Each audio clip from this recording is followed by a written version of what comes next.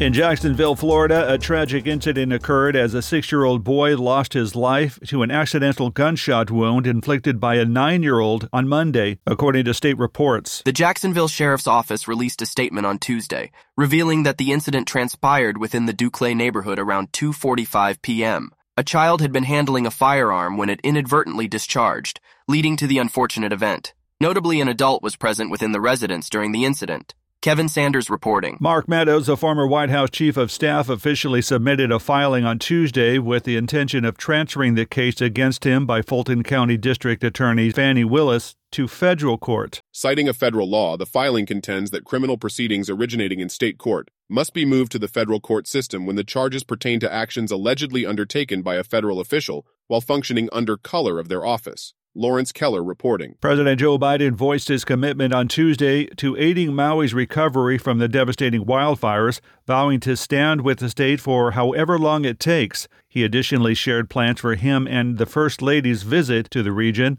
at the earliest convenience. "We shall remain in Maui for the necessary duration," Biden stated during separate remarks made in Milwaukee. The president expressed his intention to visit alongside First Lady Jill Biden, all while taking care not to hinder the ongoing cleanup and recovery endeavors. Jamie Dabalos reporting. A judge ruled against the constitutionality of a recently passed law within the GOP-led Texas legislature, one that aimed to govern the conduct of elections in the state's most populous county, an area known as a Democratic stronghold and home to Houston. The law, which sought to eliminate a position overseeing elections in Harris County, faced a temporary halt from State District Judge Karen Crump in Austin following a lawsuit filed by county officials earlier this month.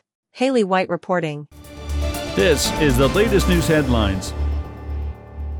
Michael Burry, the investor celebrated for accurately forecasting the monumental housing market collapse in 2008 through his role in Big Short, now has placed a wager exceeding $1.6 billion on a forthcoming Wall Street crash. Burry is making his bearish bets against the S&P 500 and NASDAQ 100, according to Security Exchange Commission filings. According to the filings, Burry is allocating over 90% of his portfolio to speculate on an upcoming market decline. Davis Richards reporting. The mother of a 6-year-old boy accused of shooting his first-grade teacher during class in Newport News, Virginia in January has entered a guilty plea related to the shooting. Deja Taylor faced indictment in April on charges of felony child neglect and a misdemeanor involving endangerment of a child through negligent firearm storage. Clara Hudson reporting. Expressing controversial views, one of Fox News' prominent hosts asserted that the world could witness the resolution of numerous problems through the disappearance of women from the planet. Greg Gutfeld embarked on a diatribe, portraying women as lenient toward crime and broadly attributing gender responsibility for perceived policies aimed at preventing such criminal acts.